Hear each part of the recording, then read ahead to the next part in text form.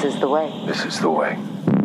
Hello there. So say we all. May the Force be with you. You're a wizard, Harry. I am Iron Man. What about second breakfast? Assemble. You're here because you know something. Whoa, this is heavy. I volunteer as tribute. I'm Batman. You have chosen wisely. The North remembers. To infinity and beyond. The Force will be with you. Always. Welcome to the Nerdverse, nerds. Today, this corner of the Nerdverse is for all you Harry Potter nerds out there. I'm Joanna, swivel, but delicately, Krupnik. And I'm Brian, just chillin', Plopsky. And we could not be happier that you pure folks showed up at the very end for a quick little cameo to join us today. Secrets. Today, we are taking a portkey to Hogsmeade for some stew at the Hogshead and giving our instant reactions to Fantastic Beasts, The Secrets of Dumbledore. And as we begin every episode, this is your spoiler alert. I repeat, this is your spoiler alert. We will be spoiling Fantastic Beasts 1, Fantastic Beasts 2, Fantastic Beasts 3, probably the Harry Potter books and movies as well. So this is your spoiler alert. But I do want to introduce our guest. You heard him on our Fantastic Beasts recap. Woo-hoo. Today we have Broadway star Aaron Dale Bono. LOL. Yay! Hi, everybody. Or Aaron, do you have another name we should be calling you by on this episode? Yeah. No, because I watched it again, and I was living, and then I realized literally as the trailers were going, I was like, I don't have a middle name. Darn it. Yeah, it's something I need to work on, apparently. It's really hard. I have a notebook that I actually take notes. I know I should just watch it and enjoy it, but I still do. And I like blindly write in the theater, but it's so funny when I get in the light and I see what they look like. I've written on top of each other. Just chicken scratch. Perfect. Because I just need a few quotes and I just need a few just because I'll forget it all. So anyway, that's the only reason I can remember things like that. Gah.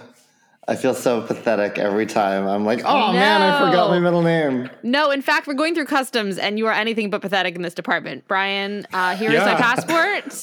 So let me see your chocolate frogs, your snitches, your today how many I'm going to do stamps? cockroach clusters, and I have 9. Okay. 9. Aaron, I believe last time you passed through this Harry Potter customs, you had snitches, and what did you have? I had broken mirror shards. Oh, so did you? Well, we have full mirrors this time, so I want a full like over the. Yeah, I want a full. I have 9 full mirrors. Amazing. So you have 9 full mirrors. I have 6. I don't know. 6 Fantastic Beasts movies, or what? Wait, no! I changed my answer. I changed my answer. I don't want mirrors anymore. I want 9 chillins.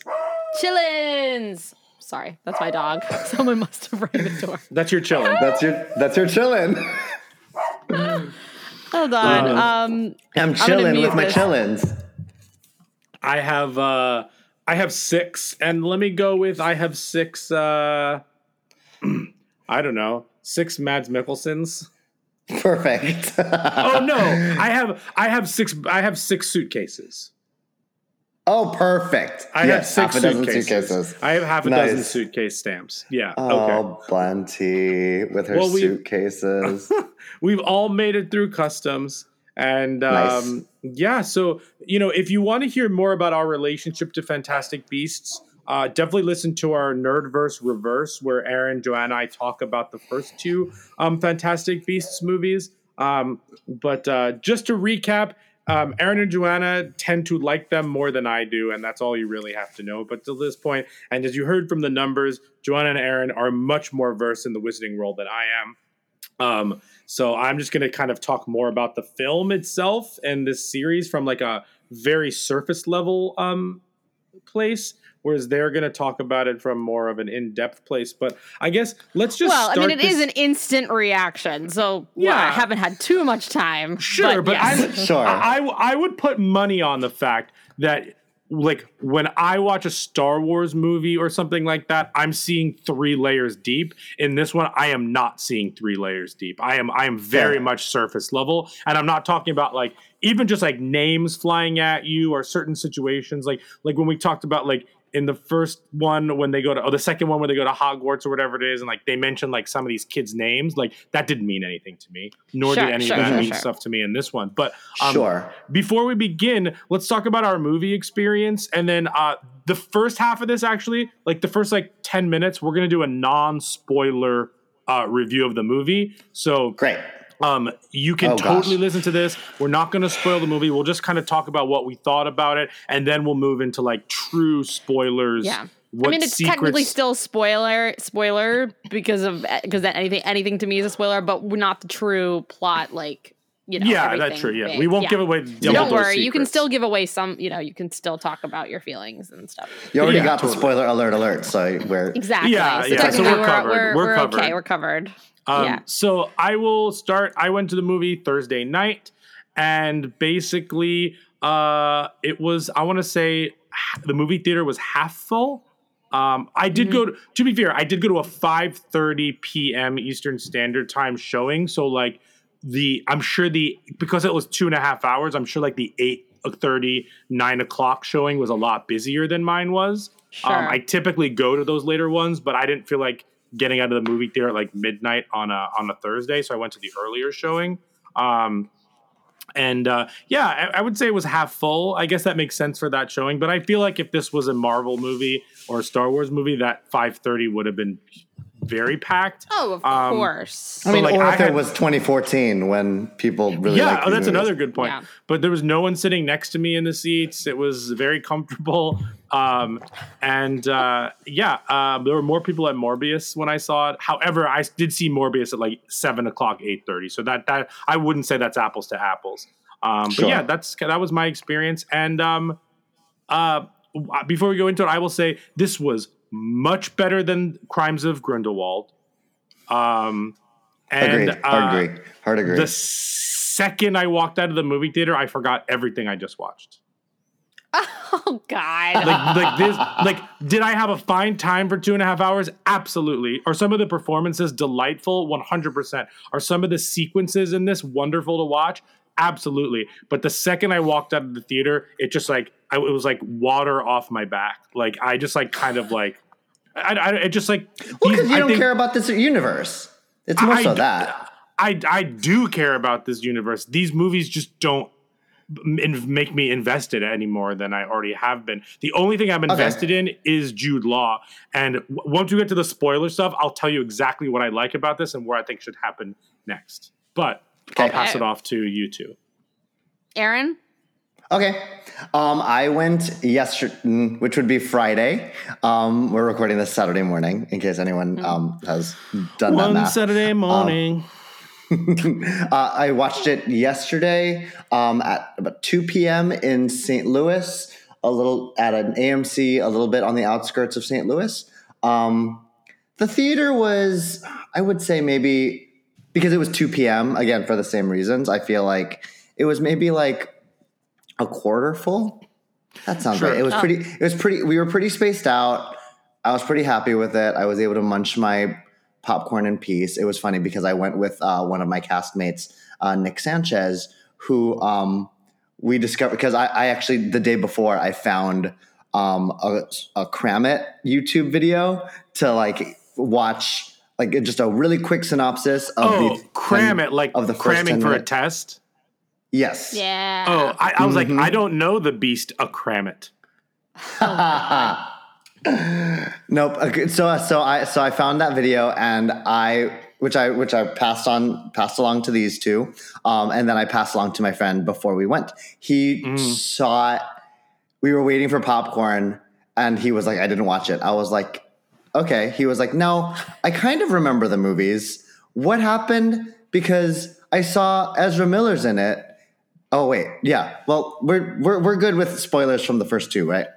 in this section. Oh, yeah. Spoilers from the first two for here are totally For cool. sure. And I also want to point out, we're talking about the theater experience specifically for this one because more Fantastic Beasts movies or whatever they're going to do next will not be greenlit until they see what the money numbers are from this movie. Yeah, that's fair. So I think it's important that we kind of talk about our experience in general. But sorry, keep going, Aaron. Yeah, no. So he was like, wait. So I saw Ezra Miller was in it. Didn't he die at the end of the last movie? And I said, wait, have you not watched? Did you skip a whole movie?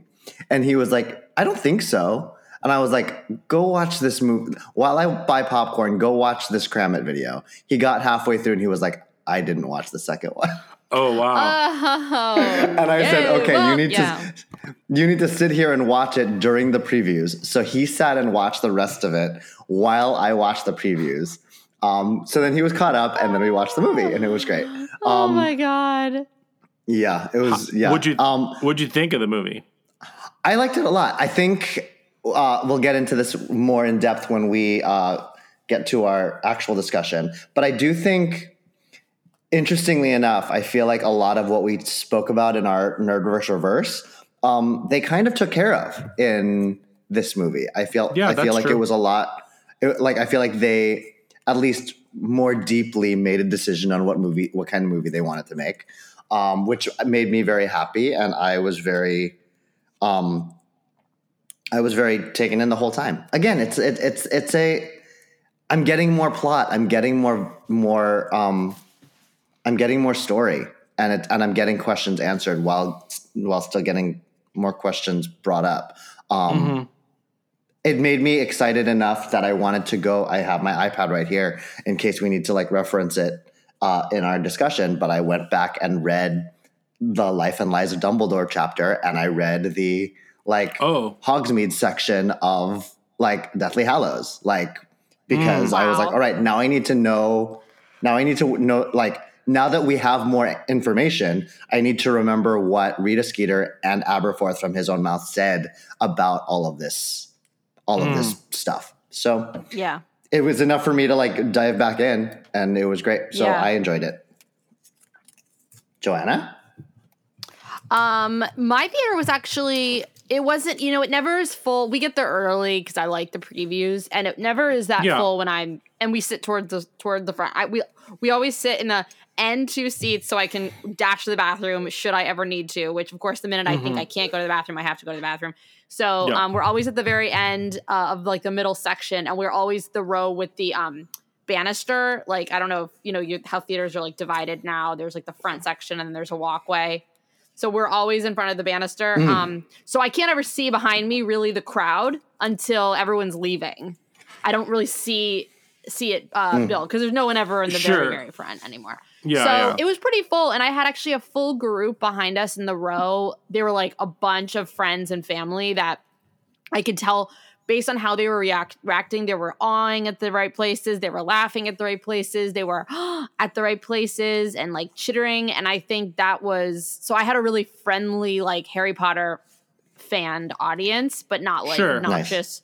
Nice. So I think it was pretty full. Well, the main section was pretty full. So I would probably say it was at least half full. And that was on Thursday night at 7. So the time that I always go and see these new movies the day before it's released to the rest of the country, the non-major cities or whatever. I really liked this movie. I've been having a really hard time grappling with the J.K. Rowling stuff and what my responsibility is to I can't help but love this world so much, but I feel almost guilty. And I don't know. I have to sort of come to terms about why, not why I feel that way. I know why I feel that way, but if it's okay to go and it's just tough. But so I can't fully let myself just love it. And the books are different because they happened so long ago, and I've created so many of them in my mind, and I've developed the stories. I don't know. But I really, really liked it. I definitely thought it was better than the other two. I, of course, was bummed that some of my theories did not play out. I'm glad they answered. But I was really because there were some fake outs, and we'll talk about this. But I don't know if you guys felt this way based on our conversation when we recorded last, but there were some fake outs where I thought that's what they were going to do. And I think they knew that we thought that that's what they were going to do. Do you agree with that? With the Imperial being... Okay. Anyway, I really liked it. And of course, the magic element was turned way up, which is to me like one of the best parts. Everyone I thought was really strong in it. The magic in that wizarding world is the best part, no question. Yeah, well, but they're really showing it. They really like leaned on some cool stuff this one, and I think this is one of those movies where I really want to have subtitles because I know I missed a lot of cool stuff. Like I cannot wait to have subtitles, and 100%. I know when I watch it again and again. When I watch it again and again, there's going to be Easter eggs that I know I picked up a lot this one, but I know that it's going to keep giving, which is really fun. So that's what I like about Harry Potter in general. There's just things I pick up every time. Seeds and everything. So yeah, I really liked it a lot. Justin liked it too, which says a lot because he was like, So I loved it. And I was crying in the first 15 minutes, obviously. Nice. Like, what? It was so hard to watch. The scenes cut in China? Yeah. Yes. And the scenes with not real animals. No harm came to any real animals. Yeah. But oh my God. I was dying because he looked like Alfie. Oh God. Anyway. So yeah. I like I said, I definitely enjoyed it. I was never bored during the 2.5 hours. And I will say this movie thinks it's funnier than it is. I thought that the comedy scenes were the comic relief in this movie was very basic and poorly written. I knew every single punchline that was coming because it was so obvious. And I just the only true funny part of this to me that because it was the physical comedy was the crab stuff. But I don't know. This movie thinks it's funnier than it is. I think it should have stayed more in its lane of just being exactly what it is. I think that I do think that one of the MVPs of this movie is Dan Fogler. Always. But I'm just these. I want to really like this movie, but I just can't because it's not. They're fine. They're only fine, and maybe it's because I hold.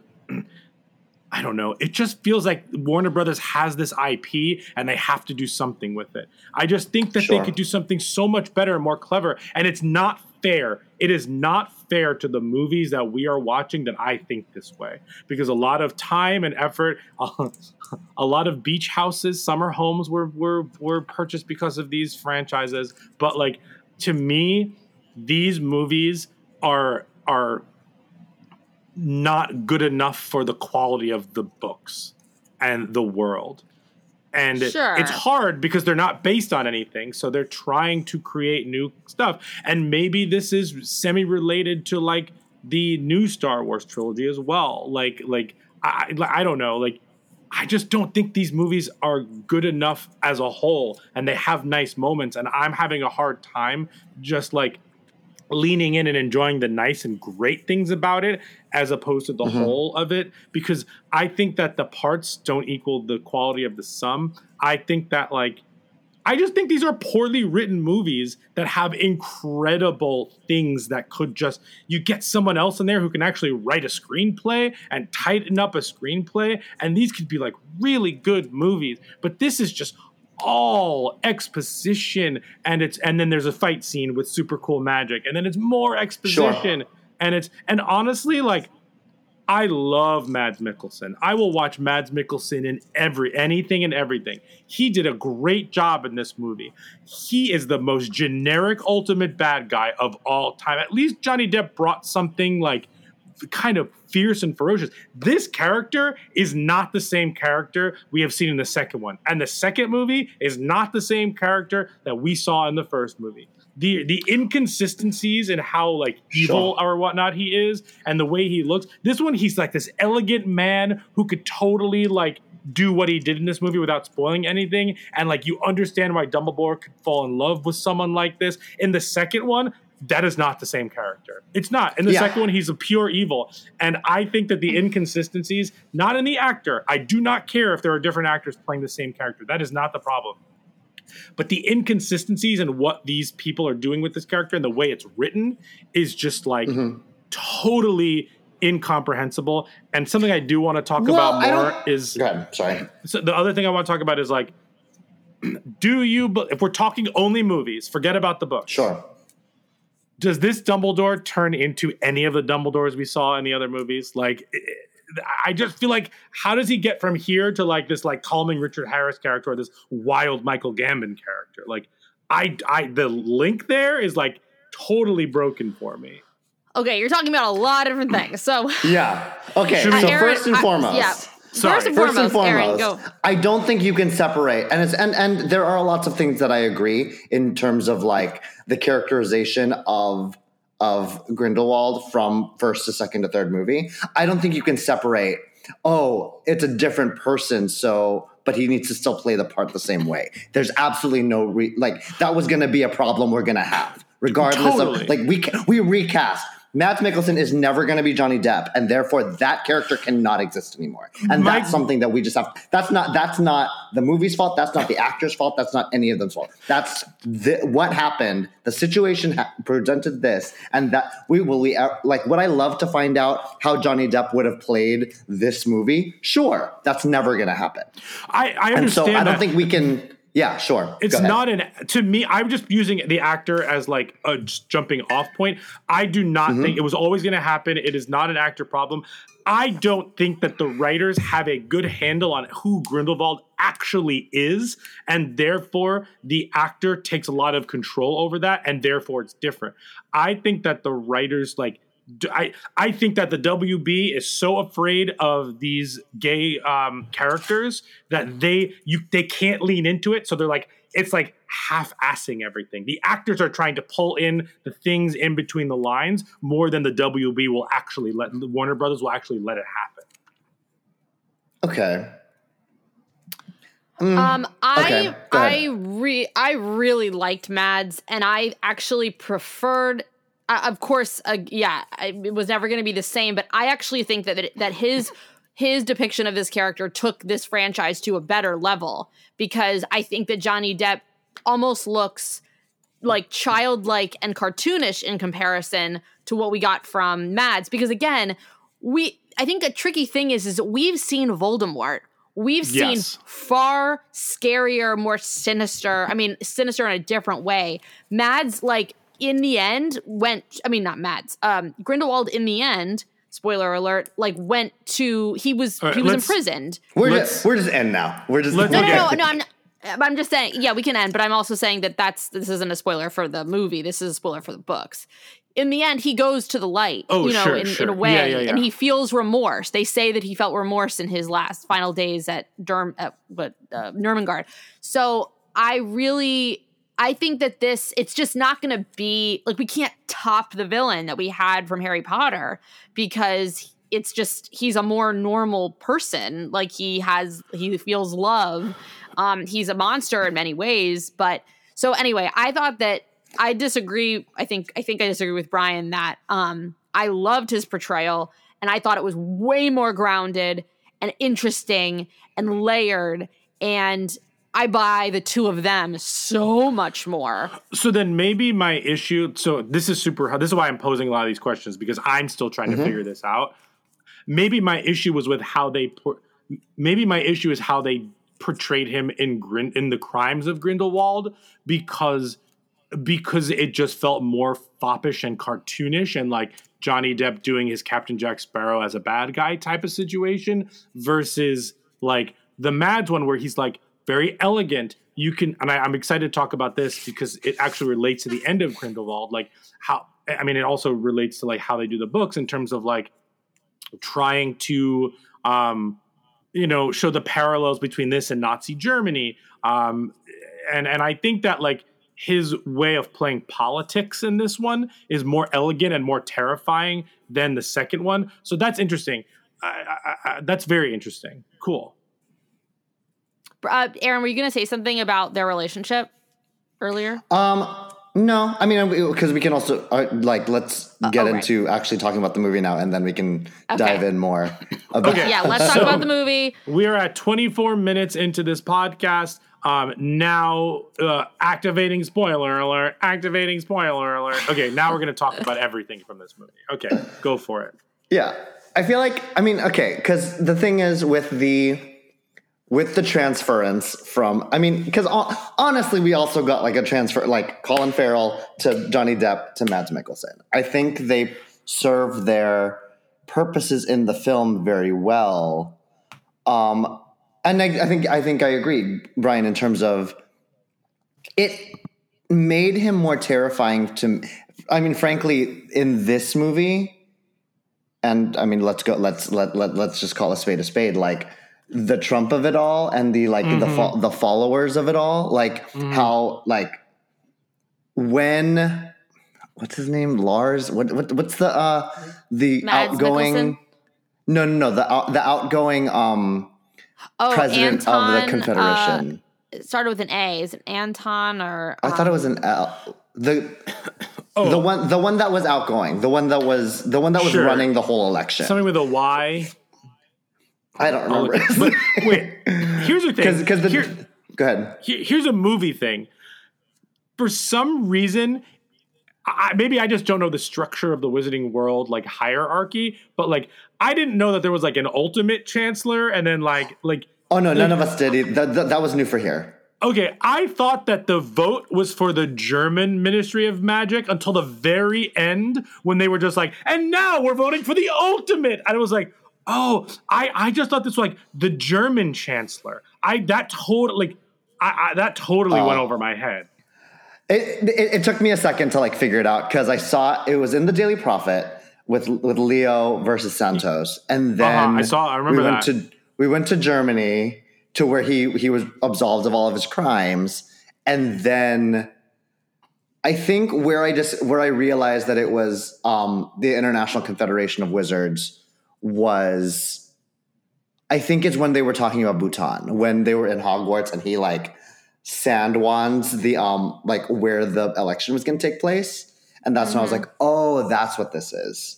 But because the also Mugwump. like Oh, sorry. go ahead. The Mugwump's been in the books though, because Dumbledore was. Yeah, we just don't know anything yeah. about it. Like I think, and Right. especially because if that was, here's where I'm a little like, if that was because we've heard that they wanted him for the Mugwump and he refused. If Minister of Magic many times, yeah. Yeah, but if that was him refusing because a deer bowed to him and he was like, no. I was like, There are more than one.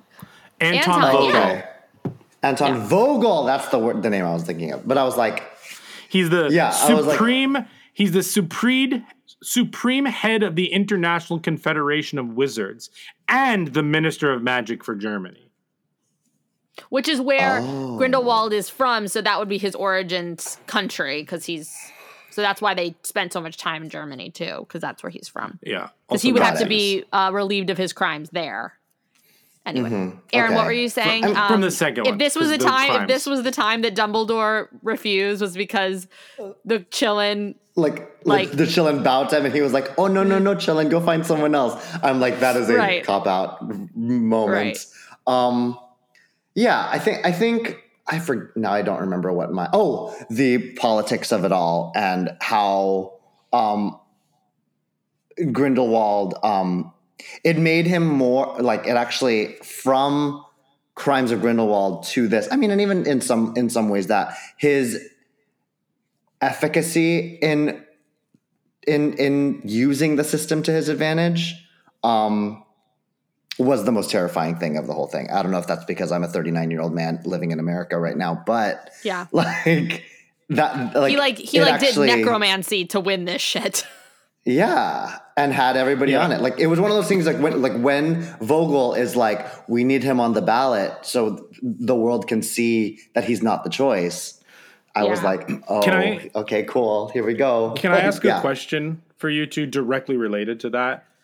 Yeah. At what point do you get sick of that trope in movies because of how much it directly relates to what we've gone through, as much as it directly relates to like the January 6th, siege of the Capitol, like how much of that before it just gets like, okay, I know what they're doing. Like they're reflecting our real life. Like how, like before it did not get old for me in this movie. I'm not saying it did. To me, I agree with you, Aaron. That was effective. But like, at what point are you just like, I get it. Can I just see something else done? It depends on. Go ahead. No, you go ahead. I just want to say that this movie, it's very delayed. I just want to say that this movie has been so cursed in how long it took to make. So this is a residual from a time that I think it was more prominent. Like this movie was not just made. This movie was made like 5 years ago. And then the pandemic and reshoots, it's like had so many problems in its filming. So I this doesn't really speak to, am I tired of that trope? But it's more like, this is like a hangover from many years ago when this trope was, I think, more legitimate. Sure. I mean, it still is very legitimate. But anyway, sorry, go ahead, Aaron. And it's not fair in some ways. Sorry, go for it. And I think I don't get tired of the trope because, again, like if we want to get deep, like art's supposed to imitate life and put a magnifying glass on where we're living and the culture of the moment. But I think it depends on if it's done well. And I think if it's done poorly, then I'm like, it becomes a trope. If it's not, then it's what art does. I think in this instance, I was good with it. And so I don't think I think it's a case by case. Sure, that's fair. My issue with it toward the end was when things were going south for Grindelwald and the other Chillins showed up. I'm just so used to Voldemort and Voldemortian moves where I was like, he's just gonna like shoot this baby Chillin right now. I mean, shoot him. Curse this baby Chillin. Yeah. He's gonna blow up everyone here. And then, but the thing is like, he's on the news, so he can't, and like everyone's watching. And so I guess it's fine, but it almost seemed just so tame. I was just like, he's just gonna let this embarrassment, happen. And of course we know that he doesn't succeed in being in this position. So it's just really interesting because it's a little bit overshadowed by the higher stakes that will come later, which in some respects is very chilling, watching Dumbledore at the end. I got chills, when he's watching the scene, the marriage outside of the bakery. And I'm like, he's got so much more to come and such wild things ahead. And it did give me chills. And Brian, so I might be changing the path here, but Brian, also you mentioned when is this connecting the Dumbledore to the Dumbledore that we know, the one that goes and visits Tom Riddle in the orphanage? Yeah, there's some suspension of disbelief there for sure, especially in the outfits and the gray hair alone. But I do think that Jude Law does a great job in showing us the Gambon that I know that he knows we didn't like, but I think he's doing his best he's got dialect really good, and he's doing his best to have that sort of verve and energy that Gambon did.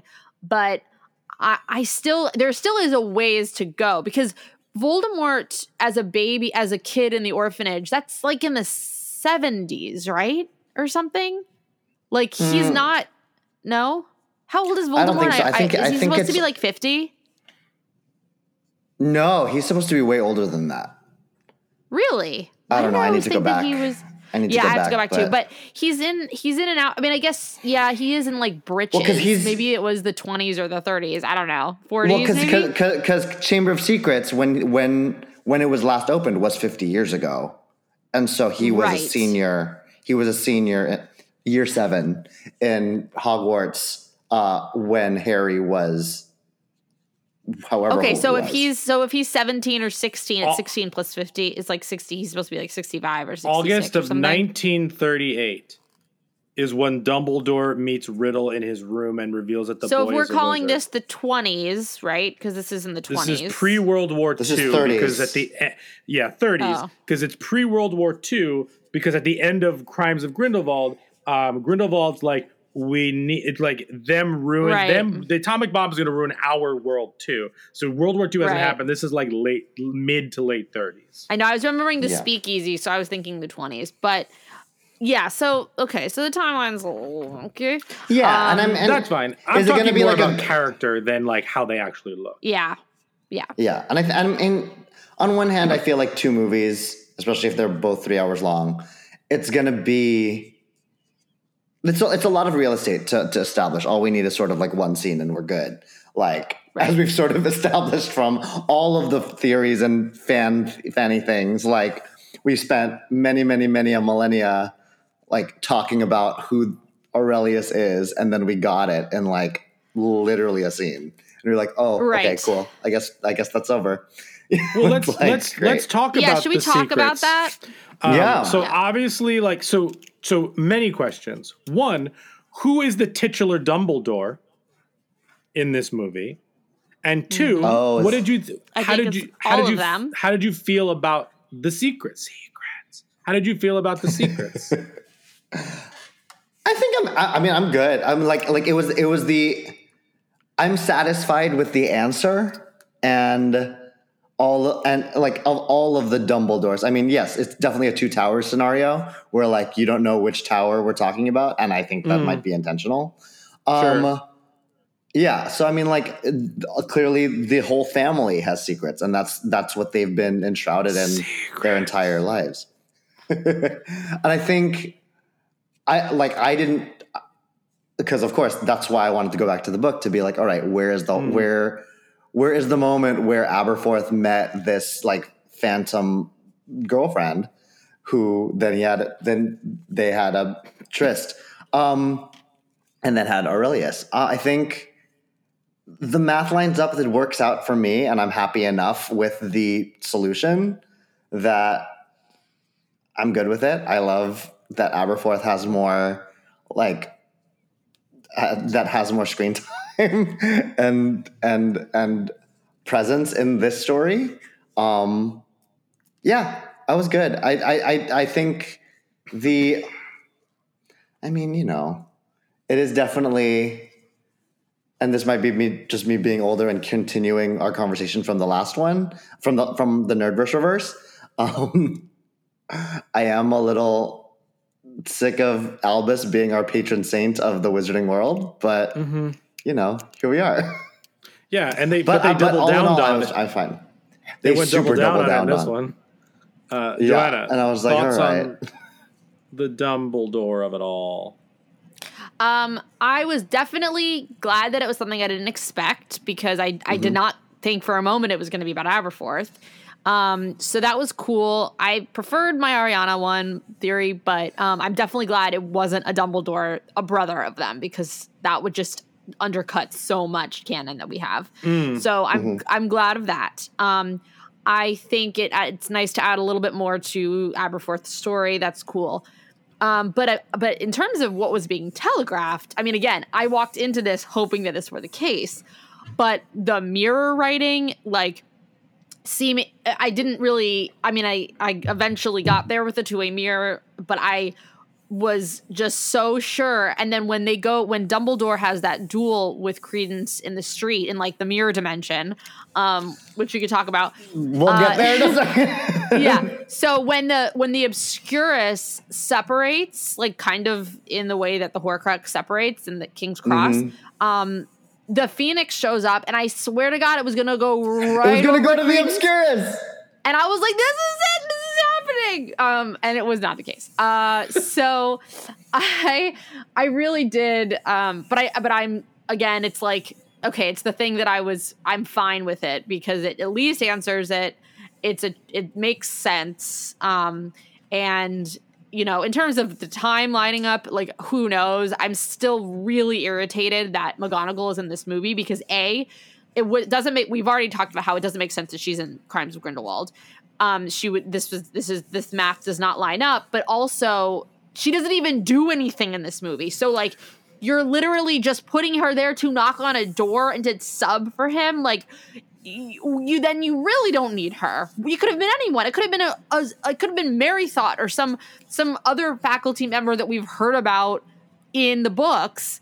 It's like a wink that they did in Grindelwald, and they did it again, even though the audience the Reddits went berserk and were like, this doesn't make any sense. So that like really grinds my gears. So yeah, I mean, yeah. I was less annoyed with it just because I was like, okay, they've made the mistake. Now they're just like in the mistake, so they're just going to use her now. I'm like, great. I'm like, we're going to die on this hill.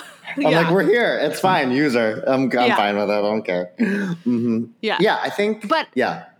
No, but the Dumbledore thing, Aaron, to speak to your point about him being the patron saint, you know, I really like that he paraphrases his later self about the do what is right, not what is easy.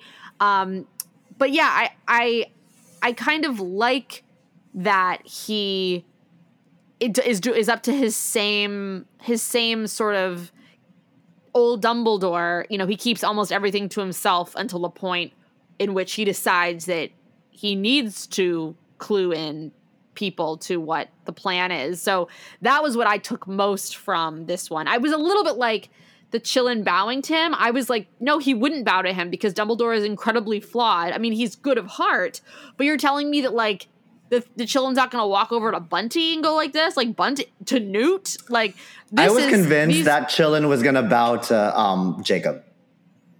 Yeah, or to Jacob, to any of them. Like, maybe it knows who the people that are on the table are, because but then Dumbledore was on the table. So that part was a little like, wait, what? And then sorry, just to vent for a second, but like we get the Cruciatus curse on Jacob, which is a very scary. But then it's like 2 seconds later, him and Queenie are just like, oh my god, look at this cute little Chillin. Like there was just so much that was like, whoa, highs, lows at the end that I was like, okay, you're really cramming a lot of shit into this. I don't know. It was very strange. The Queenie thing was very fast. I know, Brian, you hate their chemistry. I mean, we've definitely covered that relationship. And I think I also, to be completely honest, one of the reasons I do want to talk about where this movie leaves everything, and we get to that a little bit later because we're still in the middle of it. We haven't even talked about Jessica Williams yet, but the thing that I really liked about this movie is that like whether they did it for better or worse, the first 2 movies established these characters, and we just got into Wizarding World mythology in this one. And I appreciated that about this movie a lot. And it made this movie a lot more interesting to me because, as you know, I love rules and all of that. So, like, do we just accept that Queenie and what's his name love each other? Like, and that Queenie made a mistake, and yeah, totally by the books, paint by numbers. Like, I understand what's going to happen here. You know, we just completely leave Newt has no growth in this movie. Newt is just there for his briefcase, and that's totally fine. I disagree. Okay, go for it, because I'd love to be illuminated on how he grew in this movie. Oh, I don't think he grew in this movie necessarily, but I think his arc is very prominent. I think that he's getting braver. I think that he's getting more, like, less concerned with his little case and more concerned with the world. He's like, just say the word and I'll help you in the future. I don't know. And I thought that his value in this movie was very important. I know that we're still kind of like, you know, we're drawing the Harry comparisons of like this like wonderful boy who like will be used by Dumbledore, but also it's like for the best or whatever. So, the creatures came into play here as being, we need someone who understands this. That was very interesting. I agree with that wholeheartedly. I think one of the strengths of this movie is that the Chillin was such a central part of it, and that justifies why Newt is here. I feel like Newt isn't as justifiable in the other movies as he is in this one. Maybe less so in Crimes of Grindelwald. But with the Obscurial, he knows a lot about the Obscurial. Yeah, and that's why the first one semi-works for me in terms of why he's there in this one. But like, to me in this one, he learned everything that he needed to learn already. But his involvement in this movie was much more believable because of the Chillin for me. To me, this was, you know, and I appreciated that a lot. Like, to me, this was the best, like, this is why we need a magic zoologist, because the Chillin is an important plot point to everything that is happening. So we need somebody to oversee kind of what's happening there. And he is a necessity. He's the only one who does this. He has one in his briefcase. all of that. And I think that, I think one of the things is like that he's learned through this is the bravery and courage that he shows for these animals. He's finally showing for other people. And I think that is a beautiful thing. But like without Tina in this movie, he's kind of just a side character who's in charge of the chillin', and that's fine. And I like him more there because I think he fits into the bigger fabric there. The first two movies felt forced because there was a book that was written by him, so they just like kind of like made something. Whereas this one, it felt way more natural. But also the first two movies did the work of letting us know who he is, how he's feeling, what he's doing, where he is. So I get what you're saying. I'm just curious, about what you think. Well, I think that's also, and to go back to your point, Brian, where did you say this or did I just think this while you were talking? I hope it's good. Yeah, I mean, but it's a critique of the movie that I kind of agree with. Maybe not to the bile in which you think it, but I was just like, it is very. This movie feels very transitory, if that's the right word that I'm thinking of. Like, it doesn't feel like it feels like we are now in a part 3 of 5. Like this movie does not stand on its own. And I think Newt's sort of placement in the movie shows that. Where like he's in, yes, is his arc being continued? Yeah, but like he doesn't have, because he's no longer a main character in this, and he was the like sort of like lens through which we saw this. Like he's now part of the Fellowship. He's no longer like a lead character in the Fellowship, and we're watching the like. It's a continuation of a story, and where I like get hung up on this movie, where I don't think it left my head when I left the theater yesterday. But the one thing that I did think, I was like, okay, so we got a lot of plot, we got a lot of story. I don't know what this movie is quote unquote about, like in terms of themes and in terms of like the one thing that the movie series that I sort of point to the most in terms of these are both 3 movies and one giant story is like the Lord of the Rings series, where the original 3 is where like movie 2, like that is a middle movie, but that is a movie about hope. That is a movie about like clinging on to hope when they're, and you can hear it throughout the dialogue. I don't know what this movie is technically really thematically about outside of continuing the story. So, and I think the story that it's continuing is great, but that's where I'm like, go ahead. I just had an epiphany moment. That's why these movies don't work. I didn't realize it until you said this. I enjoy these movies to an extent, but these movies don't work for me because they are plot films getting us to a place to fill in information. They're not about anything.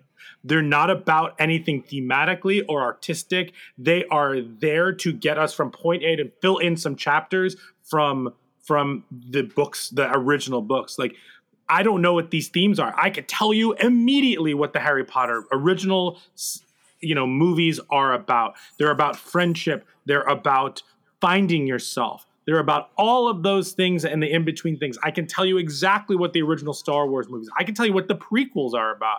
I could tell you exactly what the Lord of the Rings ones. If somebody asked me like what the themes and what these movies are trying to say other than plot points, I could not answer that for you. And I think that's why they don't stick with me. And that's why I'm not emotionally connecting to them, because I don't think these movies know what they want to say other than this is how Dumbledore gets from point A to point B. And we're going to do 5 movies to move him 2 spaces. And I think that's why I don't think I ever put that together until right now. Did I enjoy this? Yeah, totally. Will I see the next 2 or 1 or none or however many they're going to do? Absolutely. Of course they will. They have my money. They don't have to worry about my pocketbook. You know what I mean? But emotionally, I won't connect to these as much as other ones because these movies aren't saying anything or doing anything for me. And Joanna, if you disagree, jump in because Please do. Because I do think we'll have a theme and we'll have an overarching theme at the end of the 5 because that's what good stories do. But I don't know if there are secondary themes within the movie. I don't think the individual movies themselves. Right. I think these are prequels, and so it's filling in exposition that we heard about, and it's having fun. I think this one was actually worked as a reset for hopefully more to come if it does well. This would be a great time to reset things. They've closed the loop on the Obscurus. They've closed the loop on why Newt's valuable. They've closed, there's a lot that is muggles and no mages and wizards have married, okay, and we know where we have to get to. So I think this is really interesting. This movie to me, if someone said what is it about, I would have just said it's like a what do they call it? Like the genre that's like 6 different cases, adventure, plan, plot, movie. Like it's like an adventure movie where I actually really thought the Countersight thing was really cool, where they were on a mission. It's just like a mission movie.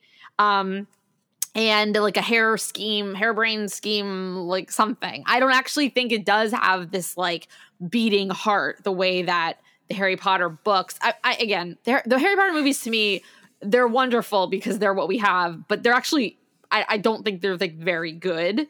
So sure, I can say that. But so I'll just say the books. Like the books have a very clear theme. They're also text, like they're real, So yeah, but story-wise, they have like movie 5, like book 5 and movie 5. Like that is like I don't know. I'm just off the cuff. There's a more articulate answer to this, but like he stand by your convictions and you'll win out in the end. Like when the rest of the world is saying no, stay stay true to what you believe in. Right. Or do what's right, not what's always easy, or those kinds of choices that you make.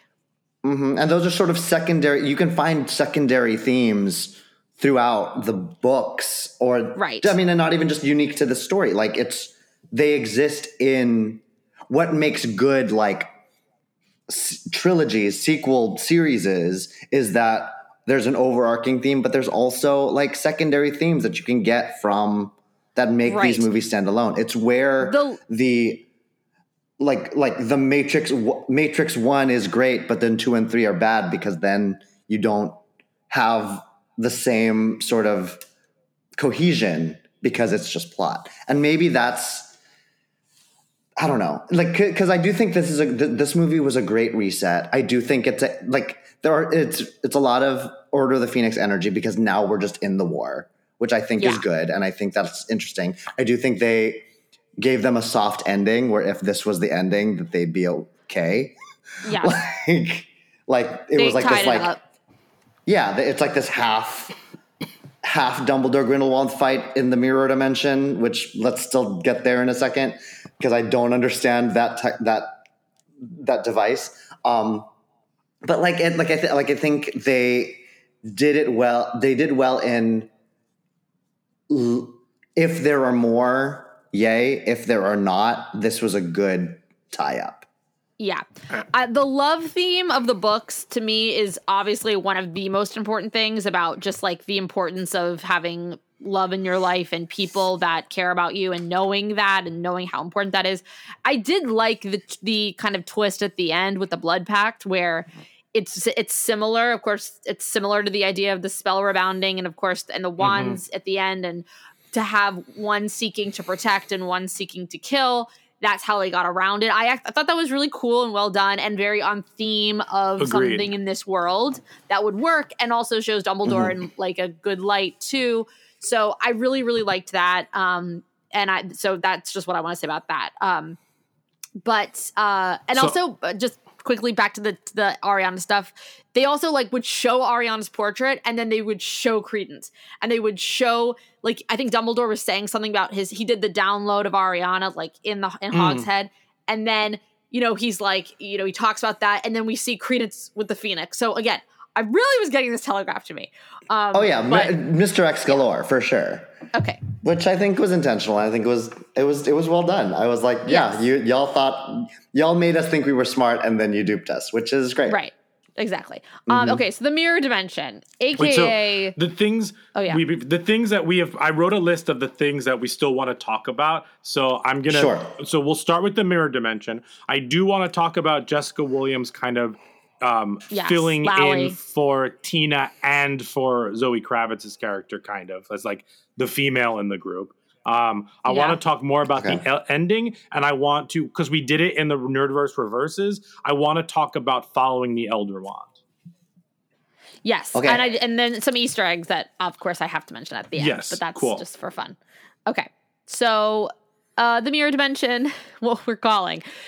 So what were your thoughts, questions, feelings about, what do we all think that was?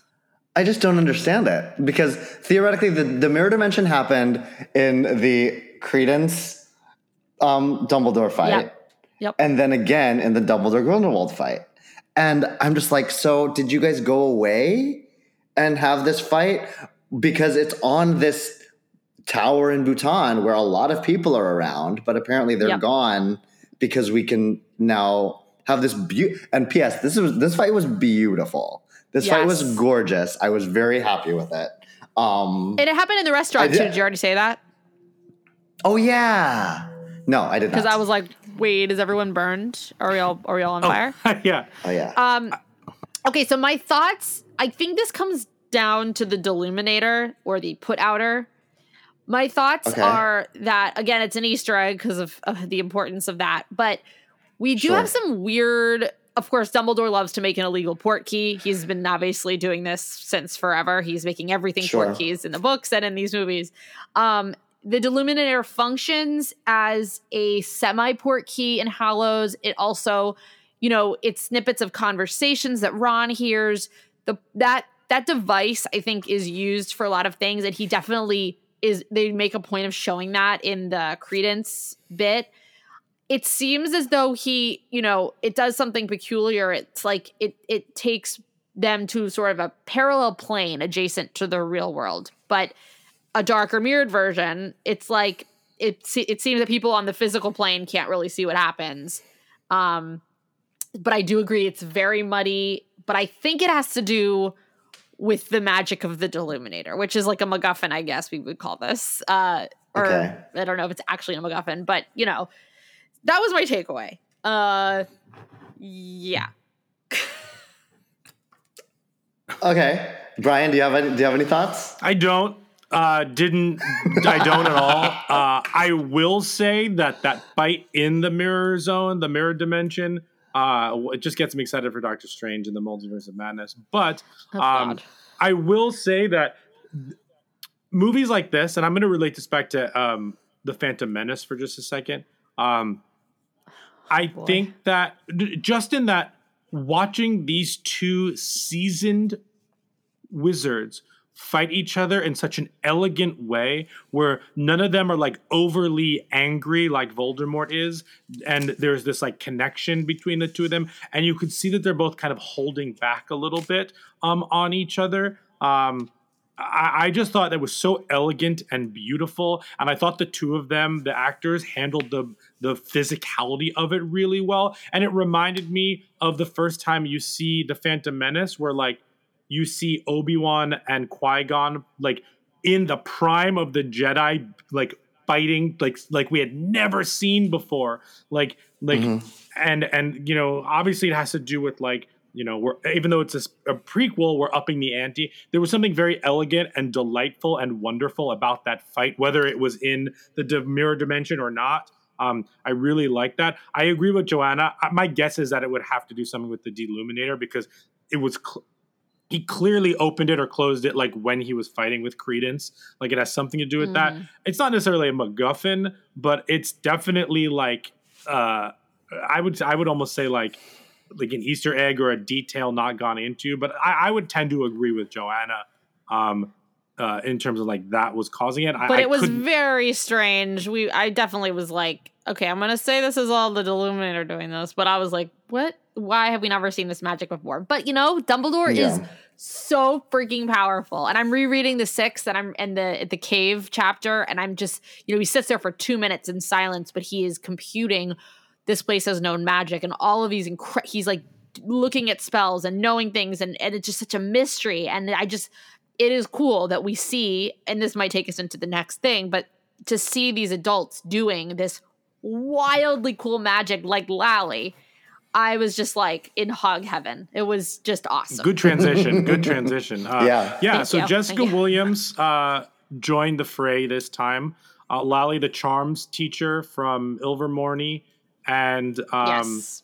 Who's also in the book in sort of Grindelwald. the OG Order of the Phoenix in Nikki Flamel's book. So we do see her in Grindelwald. Yeah. So what did you think of her? Cool. How do you think she did? Did you like the character? Yeah, she's the Erin. She's the one that says you gotta go. Oh, you knew that. Okay. Yeah, I put it together while you were talking. Oh, okay. That's great. awesome. Yeah. Yeah. So any thoughts? Like, did you like her portrayal and her performance in this? Two, do you think she did a good job, like at least like, or screenwriting wise, like filling that hole of somebody else to be in the movie? I guess, what are your thoughts about her in general? I thought she was great. I have no notes. I thought she was fantastic. I loved it. I loved having another American wizard there. Sure. Just to be in this thing. I'm interested to only because of her placement, because I like her transatlantic accent. I couldn't quite place whether because I didn't know that she was Ilvermorny. I was like, is she Hogwarts? Is she American? I couldn't tell. Yeah. You saying that she's the Ilvermorny charms teacher helps a lot. So the only hang up with that new information right now is that her readiness to accept Jacob and Queenie hiccups me a little bit, only because if she's an American wizard, she has been raised in that can't stand. But maybe that's part of her character where Charm. like part of her charm, part of her character, part of her her enlightenment because she's the one that brings Jacob back into the fray, saying that they've been watching him. Yeah. Yeah. Well, I dug it. I liked her a lot. Good. To be fair, the Makuza, Tina, is the one that's like, this can't happen. Newt is for it. Everyone else is for it. So it could just be that she's progressive. She's a teacher. She's, it maybe we're so used to the Makuza side of things because we had that from Tina's perspective that maybe more people are for it than we realize. And Tina probably is for fair. it too, but she's just like, I'm Makuza. I have to like. She's play in by the rules. government. Yeah. Right, exactly. So that's what I justified. I didn't like her in the first scene, Lally, Jessica Williams. I was like, what is going? Like, I was like, this is so weird. But she grew on me. But yeah, I thought there was, and her accent again. Queenie's, Alison Sudell's accent was kind of jarring in the first two movies as well. Like it's this like Queens, Brooklyn in the 30s like accent, like, oh darling, I don't know, it was like too much. So but I finally got used to that, and then we introduced another one and I'm like, oh my god, like I just because Fogler doesn't have one, not really. It's very natural to him. So yeah, that was a little much, and she is American, so it wasn't like a bad American accent. Like she's actually American. So I love Americans being repped, and I love seeing a whole new world. Obviously, this expanded the universe greatly. We went to different countries. We saw the German Ministry of Magic, all this cool stuff, like all the Diagon Alley, the bricks. It's very awesome. But I thought that the coolest thing about her, for sure, she grew on me, but also was that she was just really bomb at magic. Like that scene with and I love it's sort of a nod to the books. With the book is the port key for her, like.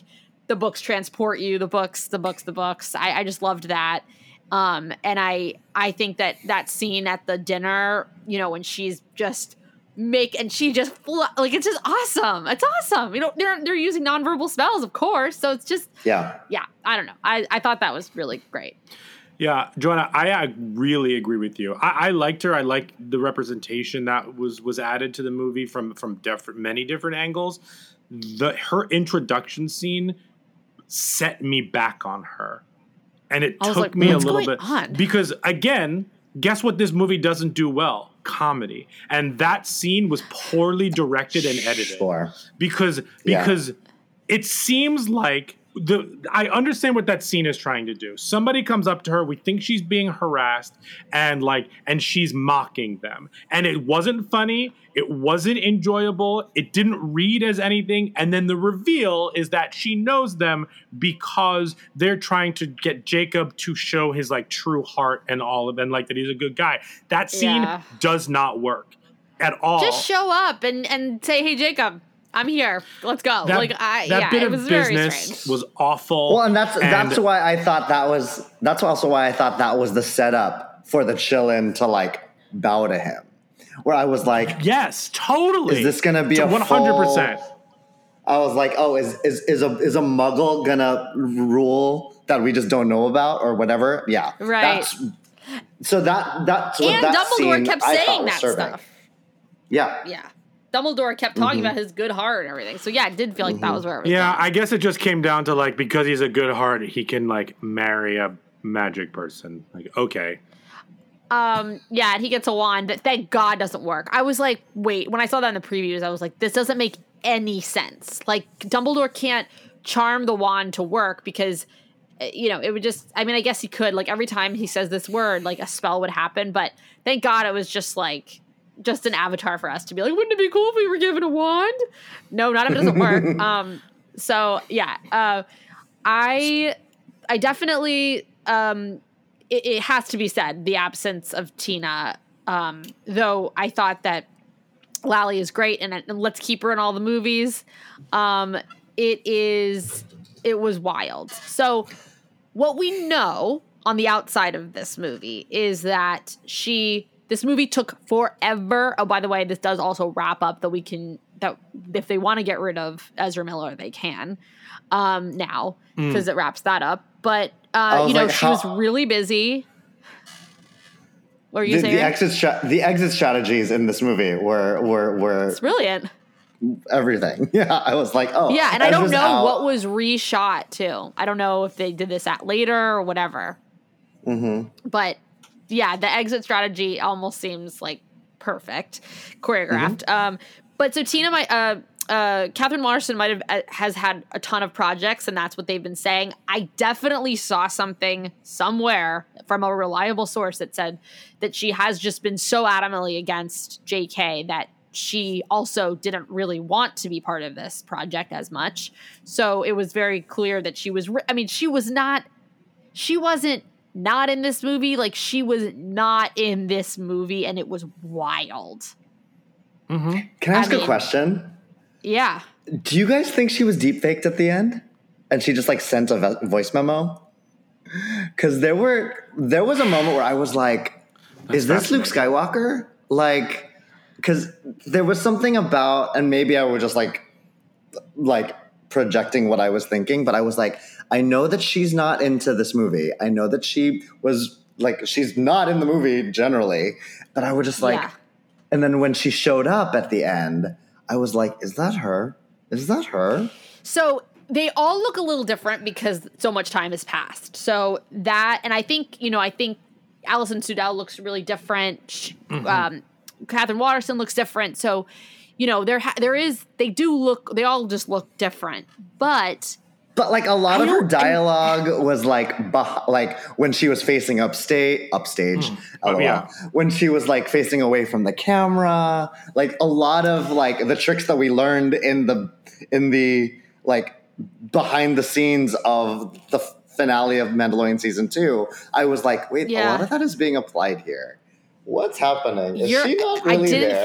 I didn't think that. I maybe thought it in the MACUSA lobby when she's just looking up at the election. I was like, they could have just used old footage.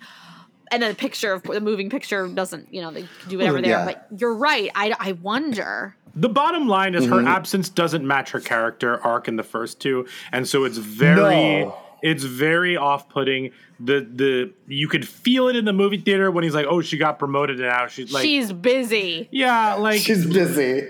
Yeah, she's just very busy. But also, that's what he says. So I think there are positive things from it and negative things from it. I think the positive from it is what we talked about earlier. That Newt's reason for being there is the creatures, and like it made sense in the movie. The negative aspect, and he has his brother instead of his woman. Yes. He has a brother. Yeah, and that's fine. I do think that the negative from it is that if you wanted more like growth from Newt, you needed her, not the brother, and that's why his character arc feels a little bit stunted, because that's the arc that they were focusing on in the first two. So because he's done. It's done. It has its pros and cons, but you did mention wands before. Let's talk about the Elder Wand. I want to hear about like your thoughts there, because I noticed it, and that's as far as it went in my brain, because I do not know like the steps, the trajectory, like as much as you guys know. So Elder Wand, go.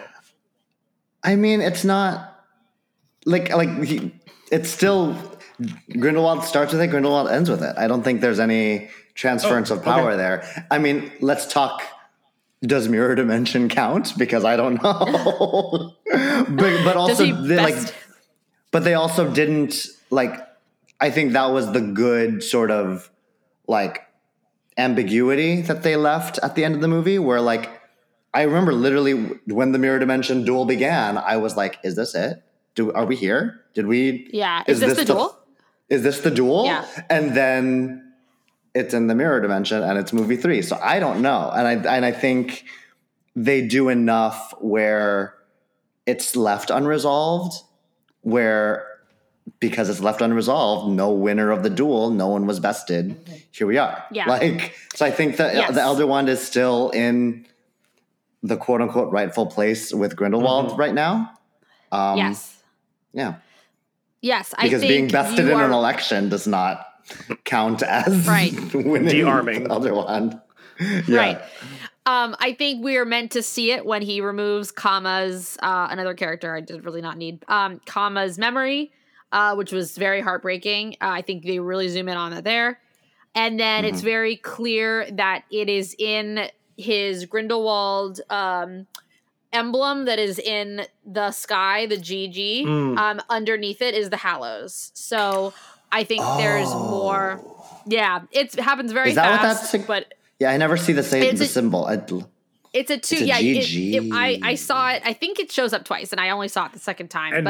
It's a GG, like a very harsh GG. But then there is a Hallows made in the bottom of it. When you see it again eventually.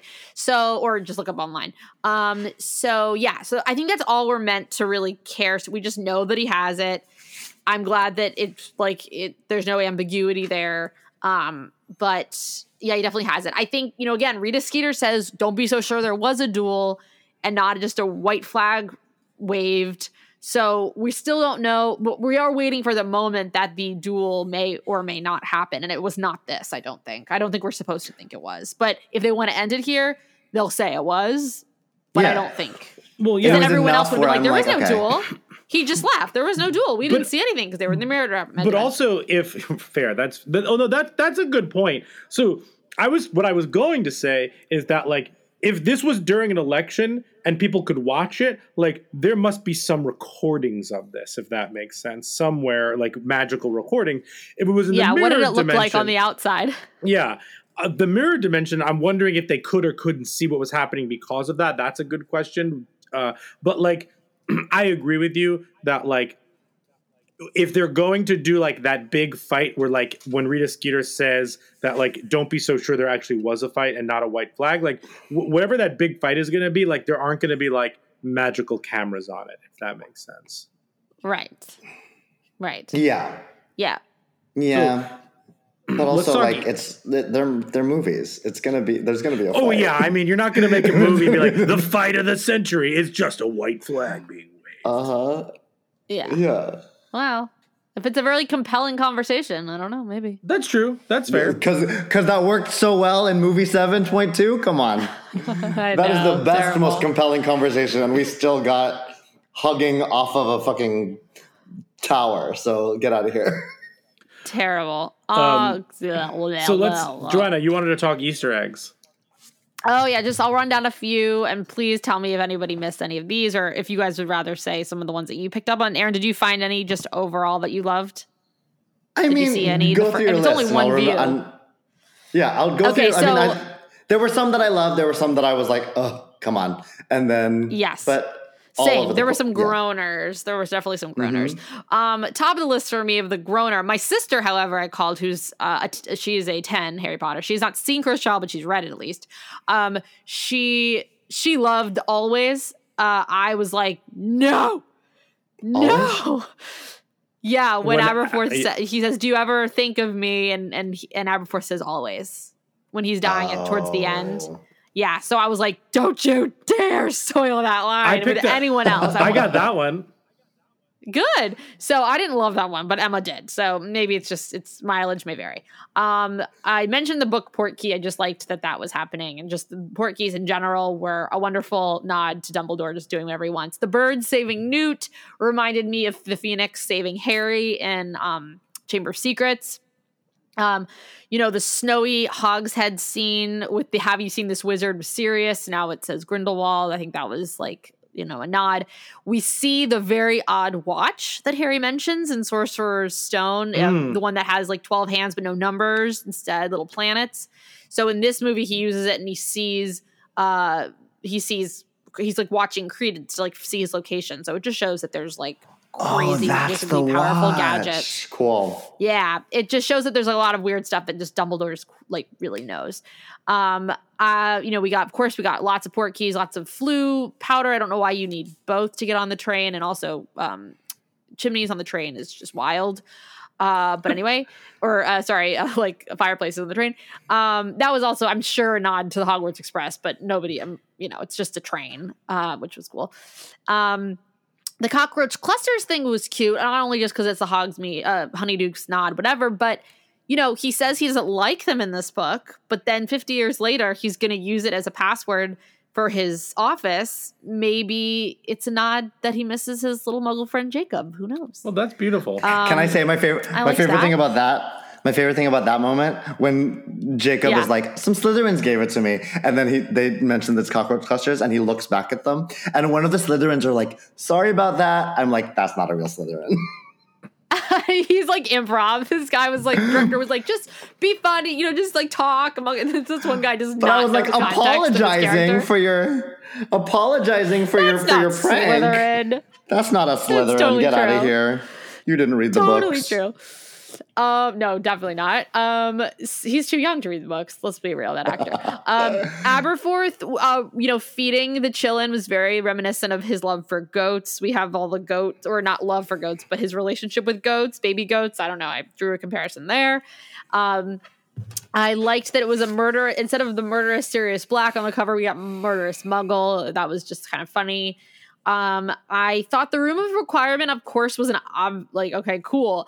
I'm a little weirded out by that because in the book, Dumbledore says that he is always being mystified by new magic in the castle. Just the other day, he was looking for a bathroom and he found the Chamber Pot's room, which was the requirement. But I'm like, okay, so he knew about it because this happened. Yeah. I'm like, oh, that could have been Dumbledore's a liar.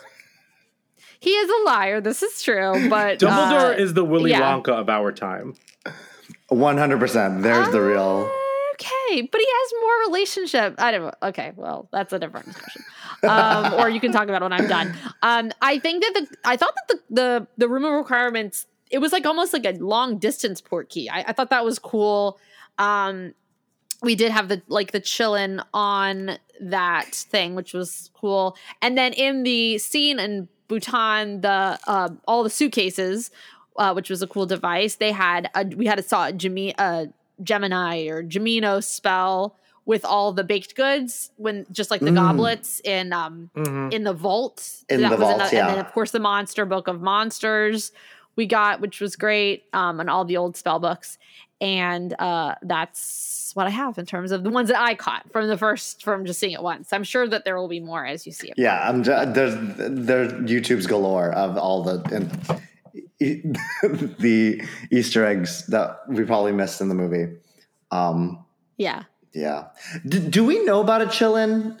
Has a Chillin been mentioned or exist in previously?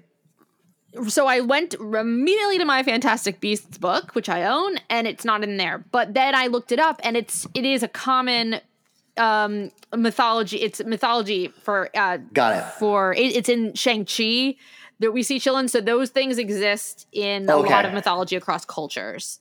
Cool. Yeah, okay. so That's great. it's not a Harry Potter specific one. I thought it would have been really cool if it had been in Fantastic Beasts because I didn't know what it was prior. Yeah. It's spelled Quilin, whichever, but it is pronounced like chillin' like a villain. So it is it's like an Asian mythology, I think. I actually love it more now that I know that it's not like made up by them, but it's made up by like mythology. Like I think that's great. Exactly. Yes. Yeah, so it has been seen in a lot of other things, but it's not specific to Harry Potter. Great. Cool. And I want to talk about the end and how you see not necessarily Fantastic Beasts moving forward, but how you see the Harry Potter IP franchise, however you want to define it, moving forward. What do you think they're going to do? What would you like to see? So I'll kind of open that up to everybody. Aaron? I mean, would I love to see this franchise continue? Yeah.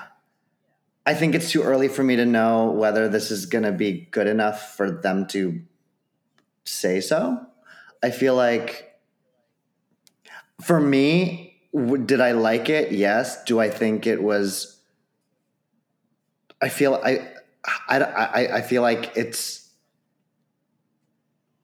I don't think going on my gut is I liked the movie. I don't know if it's good enough to continue. Does that make sense? I'm going to look up the returns while we're talking. I want to see where it's at right now. Yeah. But yeah, I don't know. While I would like to see it continue, because as a fan, I'm happy with where we are. I can see it going either way. Yeah, this is what I think they should do. I think that Fantastic Beasts is over.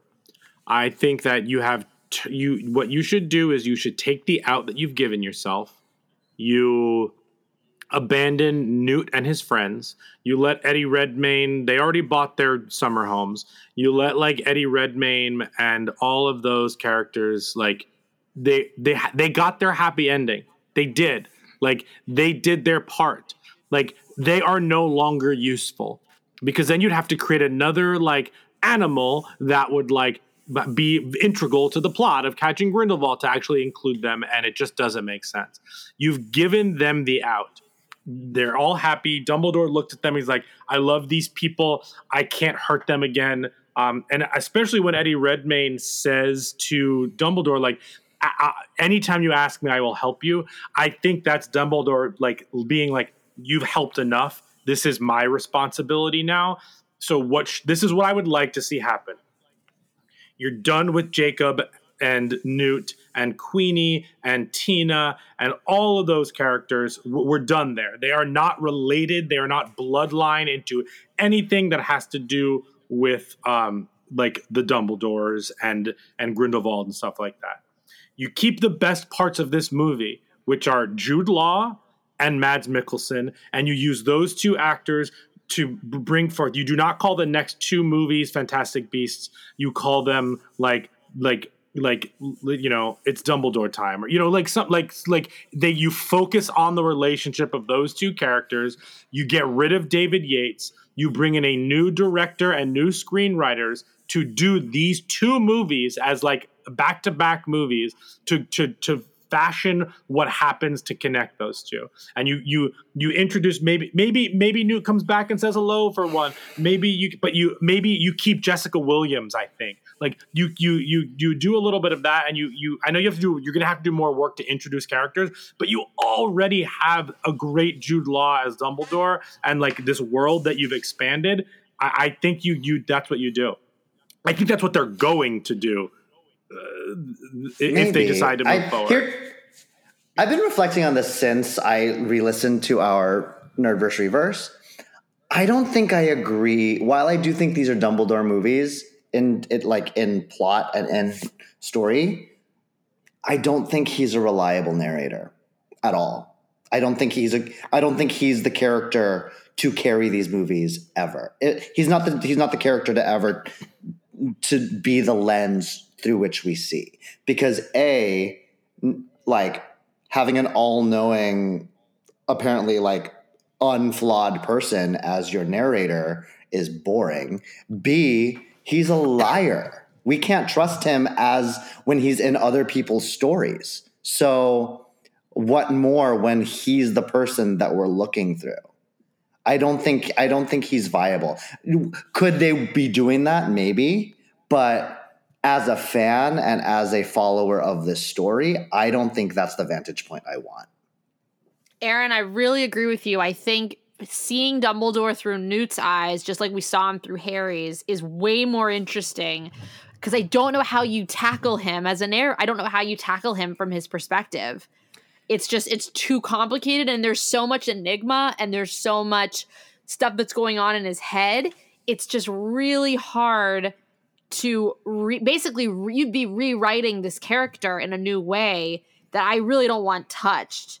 So I think you're right. And maybe that's why it was always going to be from someone else's vantage point looking back in on Dumbledore, is that you kind of need that. I agree with you, Brian, in that I think you pull in characters when you need them for purposes. When they deal with beasts, you get Newt. When you need help from America, you do Lally, whatever. But I think that it's tricky. I think that what's compelling now is the runway that we have between getting him from this moment until I really am bummed we didn't get anything about Nagini, because I have a lot of questions about the Nagini parts before we get to Riddle. So there's a very interesting line there before we get into James and Sirius and Lupin times that we can play with. So I don't want it to be the end. And they can make mistakes. I'll still go because anything to give me a glimpse is cool. But I don't know if it can just be like Dumbledore v. Grindelwald for the next 3 movies. I don't. Go ahead. So then here's a question: what do? Do you introduce a new aura that Dumbledore teams up with, and it's kind of like a buddy comedy, not a buddy comedy, but like in the books, maybe is there aside from Dumbledore, is there an aura that was named? Here's a question: do you have a young Mad-Eye Moody team, and he's the main character, team up with Dumbledore, and you're seeing it through the aura's perspective, but Dumbledore is the helper, kind of the I don't know. Then who? Because I think one of the flaws of these movies is that they want us to see the Wizarding World through Jacob's eyes and through Newt's eyes, and it's very narratively, it's very confusing who we should be following. Yeah. Maybe you tighten it up, and you're this is the aura that is going to help take down Grindelwald. And we introduce a new one, maybe. And he runs into Dumbledore, and Dumbledore is the secondary character like he is in this one, but he's still it's a fake secondary character because Dumbledore is the star of this movie. Yeah, and I think that's what's because I do agree with you that the Newt Jacob storyline is done. Arguably, the Newt storyline was done at the beginning of this movie. Yeah, but as we've seen, the character growth is now sort of, we're grasping at straws for the character growths at this point. We don't need the Legilimens really anymore from Queenie. They're married. Yeah, they will be connected. They're married. So if we they're see happily Queenie, ever after.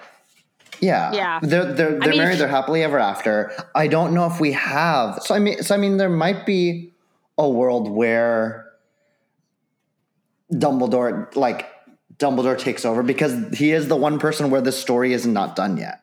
But it's tough because the character that you have established in this world is so, I don't know. I like these movies have to take a very drastic shift if that's the case. And the one thing that that these movies and these films and this play and these books have done is that if you trying to label take two. Of all the characters in this universe, Dumbledore is not the person that the audience is going to relate to ever. Ever. Right. He's the one that he's the one that's wizard of all time. He's the most distant. And especially with his influence and especially with so he loved a man who betrayed him. That's the most relatable we get, outside of the fact that a Chillin bowed to him and he is manipulating the entire thing. They would have to work extremely hard to bring him down to the audience's level. And I don't know if him that's there. And I don't know if that and I don't know if that's I don't know if that there's a desire to do that, or if there's even a possibility to do that, to erase the now decades long investment that the entire audience has, unless Dumbledore has an entire different storyline where we leave this all together and we go to his childhood, unless we go even further back and we show him with Grindelwald from the beginning. I don't know, but I don't think in terms of continuing this story, I don't know if Dumbledore is the guy, and I don't know who is if we let Newt and Jacob live their happily ever afters. Because I don't think we have another character in this universe that we've invested enough in. I definitely, if anything, I appreciate how much of a blank page they gave themselves moving forward, because they didn't write themselves into a corner. They have plot to take care of, but they didn't write themselves into a corner, because they could really do whatever they want. They could continue with these characters and give them new obstacles and things to grow, or they can get rid of them and not move forward with them and create new characters, which is totally fine.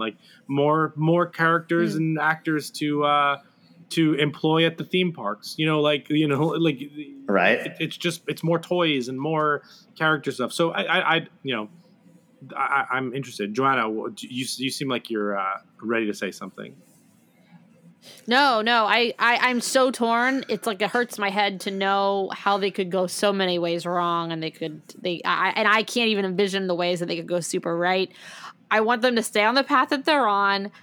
I think Fantastic Beasts, maybe we are all beasts, and this is just fantastical people, and so it'll just continue with the Fantastic Beasts moniker as covering everything. I really agree with Aaron about the fact that we just can't have Dumbledore take the lead, and I wouldn't want him to, because yes, Dumbledore lies, but Dumbledore still is a good person. I mean, he's not a monster, and he admits a lot of his flaws. This is what I think. So he is a good guy.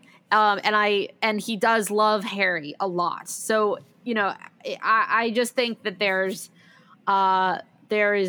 a really compelling character there, but I like how enigmatic he is in so many ways. So let's keep him like that. Thank you. But I am curious how far they'll go. Do you think that do you think that the Harry Potter movies needed Dave Filoni? Yeah, I mean, it should be J.K. Rowling. It should be, because she has the stuff in her head, and she has did such incredible storytelling with her novels that I trust her for this. But then it's also I don't want her a part of this as much, obviously. And then I don't know that she knows how to do a screenplay, and I don't know how she is going to take her anger out on what she's dealing with on what the fans and some of her haters think. So I'm nervous. I just I don't know we're safe. Did you catch the credits where it was written by J.K. Rowling and Stephen Kloves? Yeah. But then the card right after was based on a screenplay by J.K. Rowling. And I was that's interesting. I am going to buy the screenplay. Go on. I was just is Steve Kloves our Dave Filoni? Because what that tells me with those two cards is that J.K. started this. Steve Filoni, LOL. Steve Filoni. Steve Kloves finished it. So I don't know. That is a good point. And he did take over. I mean, they brought him in for a reason. If there's a team that's going to make it work, it would be the two of them, someone who's dealt with the movies and someone who's dealt with the books. So, yes, I do, of course, think every IP should have a Filoni or a Feige, who cares about the product and who knows everything and is going to catch inconsistencies, you know? So, oh God, I don't know. And I try to look up the returns, by the way, but there's so many different numbers. I can't get a straight answer. And we're in the middle of it right now. So, and we're in the middle of it. It is Easter weekend, and Pesach, good Pesach, happy Easter to everyone. But I think that there is still stuff left. I would be curious to see. But I think it did 6 million Thursday, which was the early release. Here in America. So I don't know, but it's Easter weekend. So and kids are out of school. So if kids aren't seeing it, and these are really for adults. I mean, this was dark. Yeah. this movie was, It's not for kids. The first opening 20 minutes or 10 minutes, however long it was, are just between the conversation with the two of them in the restaurant and then into the like chillin' stuff. It's like, I did not have like a good time. Like, meaning like I was very sad. We killed a and deer. Then Grindelwald Yeah. We killed slit his throat. We killed a deer. God. Yeah. I mean, and I will say, going back to what we were talking about, like in the earlier episode, I was like, that is where I was sort of like, okay, they've made the decision. They've made their choice, which is great. Yeah. But and in so doing, I think like the crab stuff worked. You and need the Newt for that.